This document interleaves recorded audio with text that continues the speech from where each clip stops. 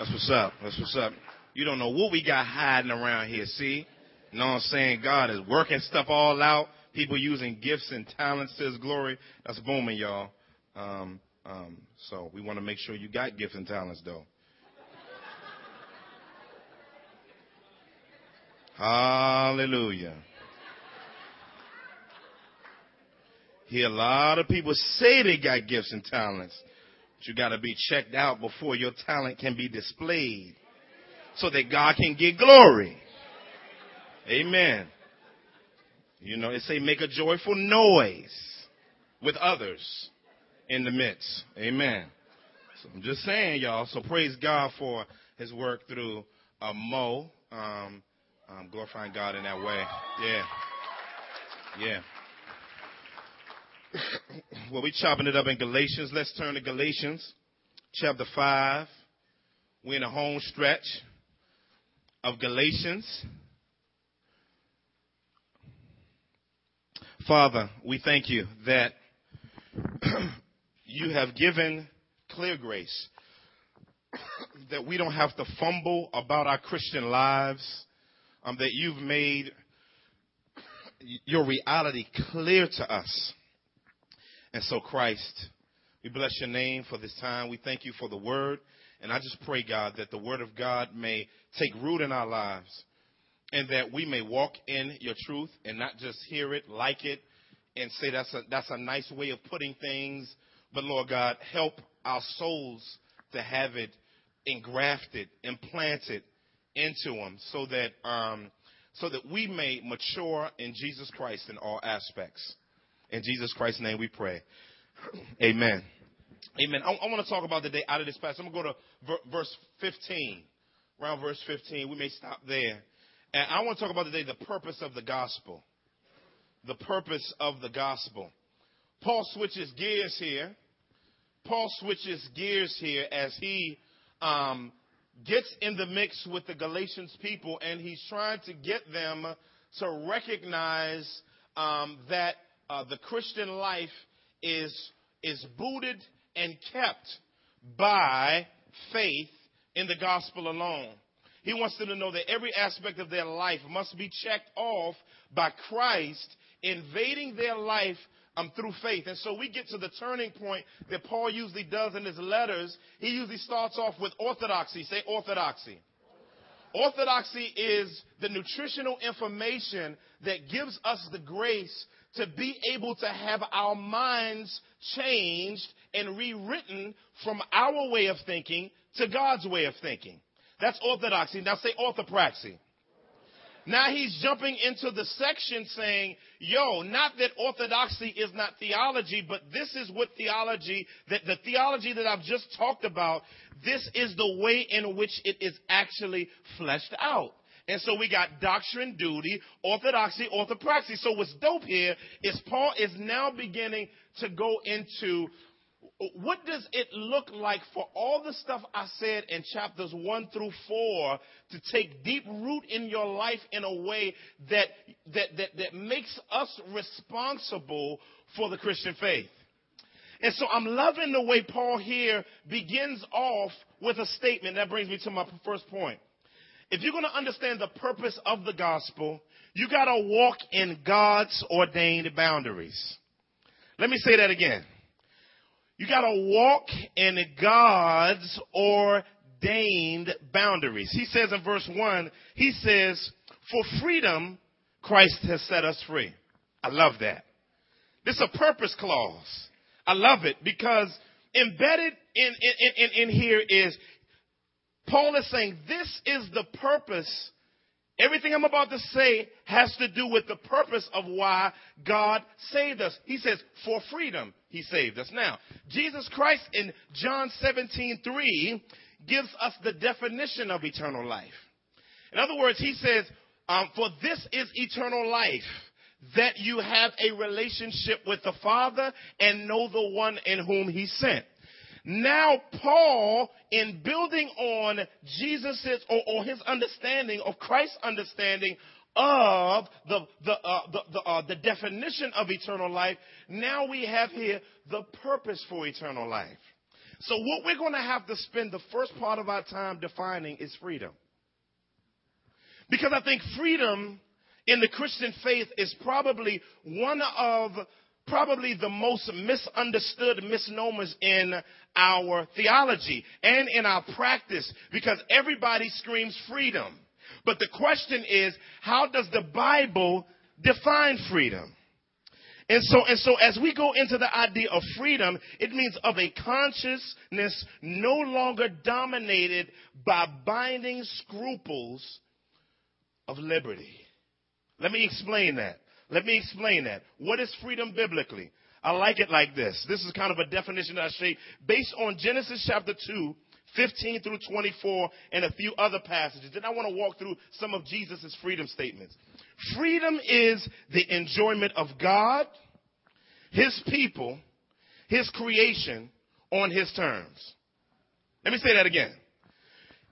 Freedom is the enjoyment of God, his people, his creation on his terms. Now you notice I place in there on his terms. Because we always apply enjoyment based on what feels good. But the question is, what are God's biblical parameters for how feeling good actually counts eternally? In other words, is that a feel good that God was cool with? Was that an enjoyment that God was cool with? If God is not if God is not cool with my enjoyment, then I'm not walking in biblical freedom. And so the questions we have to begin thinking through in this biblical understanding of freedom is what are kind of the statements that Jesus has about freedom? He has so many freedom statements. When you get a chance, just take out a concordance or go on Bible PC, something like that, one of the Bible joints, and just put in the word freedom for the New Testament. And there's a litany of uses of freedom. I've only constricted them to 3 because of time. Jesus, over in Luke chapter 4, verse 18, and Isaiah, which is a quotation about Isaiah 61, 1 through 2, Jesus says, "For I have been anointed to preach the gospel to the poor." And what did he say? To set free the captives. Now, what's interesting is on this day, the rabbi, the synagogue leader said, "Jesus, come on up, and we want you to, kind of just do the scripture reading for the day and maybe a little explanation." Jesus walks up, covers his dome, walks up to the joint. He unrolls the scroll. They didn't have Isaiah chapter. You had to go among the stack of scrolls. You had to pull out the Isaiah scroll. You had to roll it out, and he had to roll it all the way over and find the place. It said, and he found the place where it was written. And then Jesus spoke out loud. Now what's interesting is he read verse 1 and 2a. It's dope. Because what he does is he says, "I have been anointed to preach the gospel to the poor, the favorable day of the Lord, and to set the captives free, and to give the blind sight, and to proclaim the year of Jubilee, or the favorable day of the Lord." If I just spent time on that, that's a whole nother joint. So I'm going to just point to the one piece, right? Because it's rich. And so Jesus stops there. Now, if he would have went to 2b, he would have gone into his second advent. But what Jesus was doing, advent just means time period for him to execute the Father's promises. We're in his first advent. So when he came, he stopped at verse A. And when he stopped, 2a. And when he stopped there, it says, "And he closed the scroll up, looked up at the people in the synagogue and said, 'This has been fulfilled in your hearing.'" Woo! I like it. Because what Jesus was saying is now what the Father's been promising, what the Father has been talking about, he was going to give away the fact that a cat is present, God incarnate, the glory of God, the grace of God, the mercy of God in a human body, proclaiming the fact that I have an eternal release to make sure that I am the fulfillment of this verse. He says it's fulfilled right now today. Yeah, he said today, fam, it's fulfilled in your hearing. Oh, but then that goes over to his other view of freedom. He says, "You shall know the truth, and the truth shall" what? My daddy in the ministry used to always trip me up with this, and I loved it. Because he'd say, The verse is really saying only the truth you know can set you free. See, if you don't know the truth, it can't set you free. Now, the truth is always available for you to be set free, but the question is, do you want to know it? And so Jesus, when he says, this has been fulfilled in your hearing, he's letting them know that the truth is now available for freedom to be dispensed into your life. And so as Jesus looks at his ministry, Jesus looks at his ministry as at the center of his ministry was to bring freedom.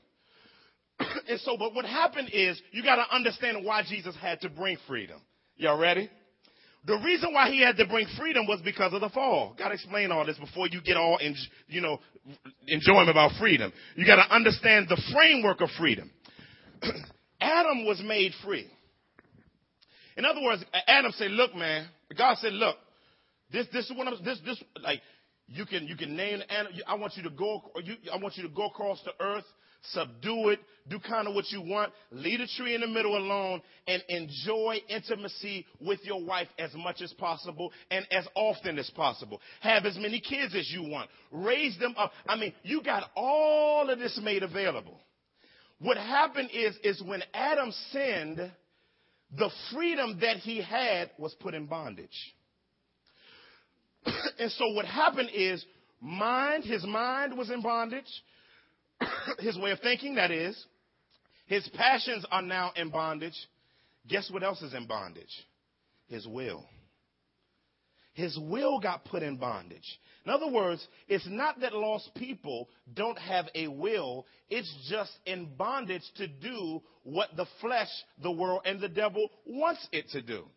And so when you look in Ephesians chapter 2, verses 1 through 3, it points to the fact that our way of thinking and our passions were so in bondage that we had no choice because our will was locked up, tied up, tangled up in mess of the enemy that we had no desire, no passion for the pursuit of God. Therefore, we pursued everything within the framework of our own passions. So when Jesus came and said, listen, I'm coming that you might have life and that you may have life abundantly, what Jesus is saying is, look, I want to free you up to enjoy God. And so when we talk about that freedom is the enjoyment of God, his people, and his creation on his terms, that means God creates the parameters for our freedom. So if God creates the parameters for our freedom, we're supposed to work within those parameters. This is what happens, though. We look at God's parameters, and then we look beyond the borders of his parameters. And when we look at beyond the border of his parameters, and we see other people wilding out beyond God's freedom realm, we think the people that are not in God are freer than we are. So then we begin to covet where they are rather than enjoying where God has placed us. And so what happens is we keep walking towards the border like this. Man, it's sure good to be in Jesus.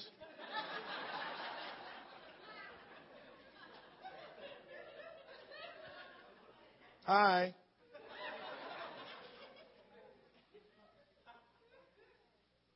And we got all of this room. All of this to enjoy.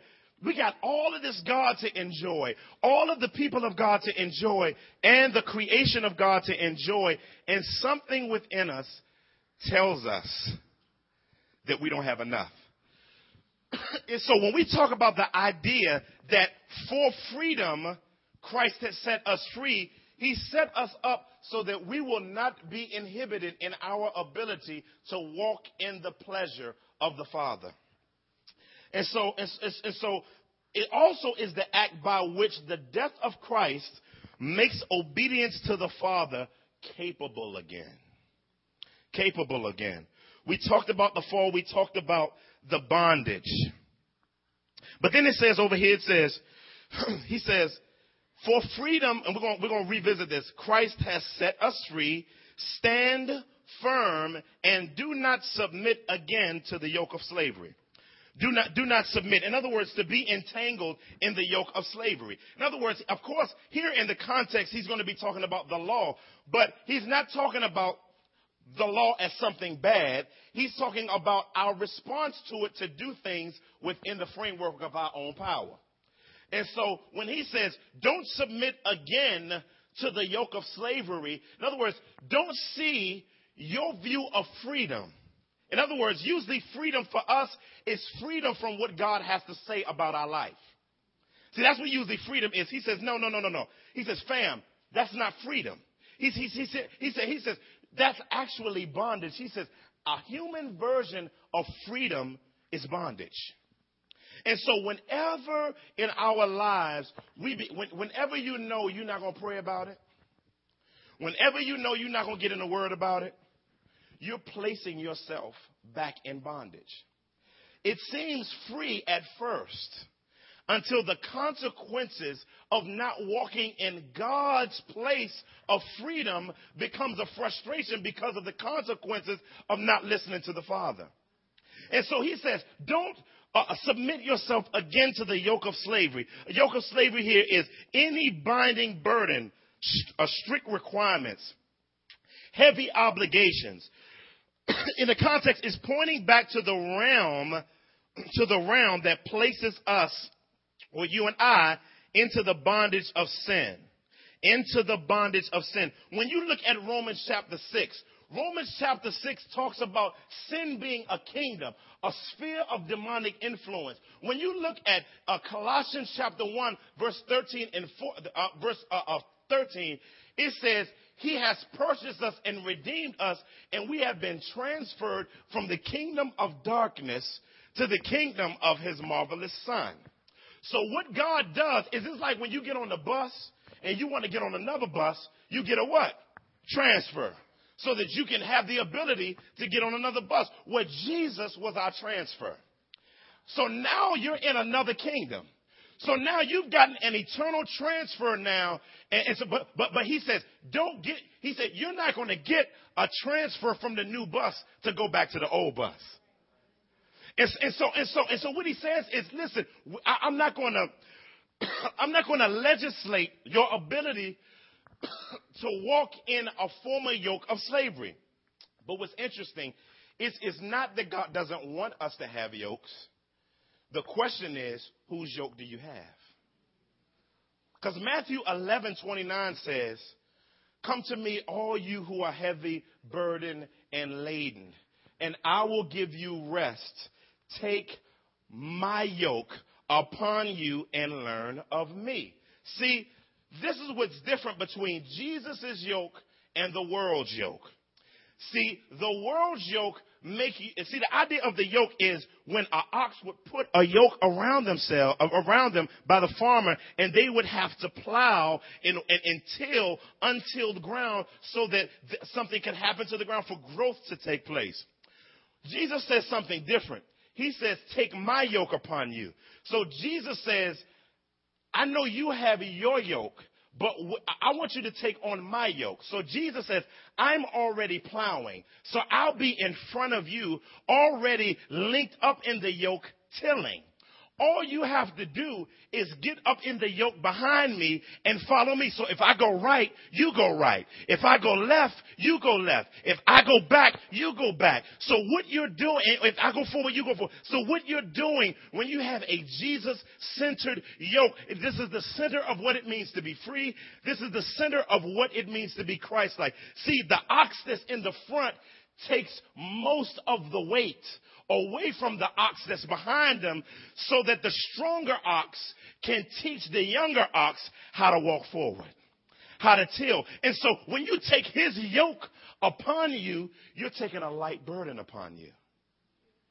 And so when he says, don't take upon yourself the yoke of slavery anymore because you're going to be on your own.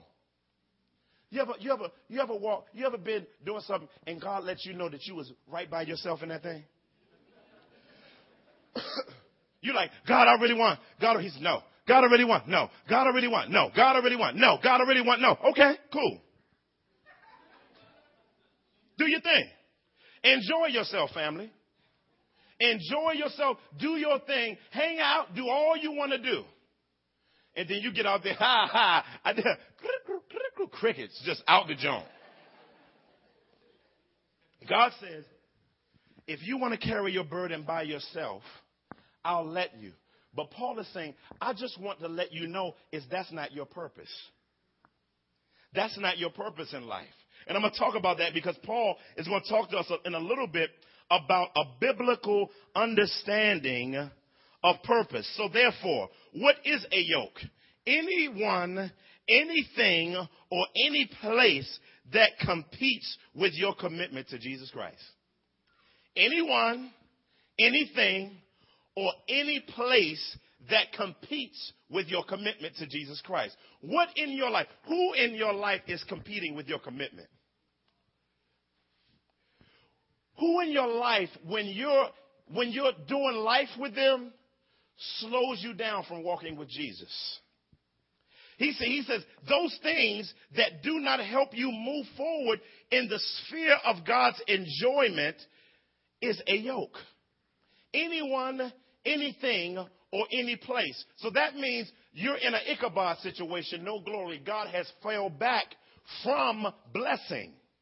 His hand of favor isn't upon you. His face ain't shining upon you. Why? Because you're in the realm of falsehood, not in the realm of freedom. But in the realm of freedom, God says, listen, people always ask questions. How do I know, bloom, bloom, bloom, bloom, bloom? Look what the Bible says. How do I know I should marry her? He that finds a wife finds a good thing, finds a favor with the Lord. Go to 1 Peter chapter 3. Go from verses 1 to 6 and look at the attributes of a godly woman. Go over to 1 Timothy chapter 2, verses 9 through 14. Look at the attributes of. Go over to Proverbs 31. Now, what in the world?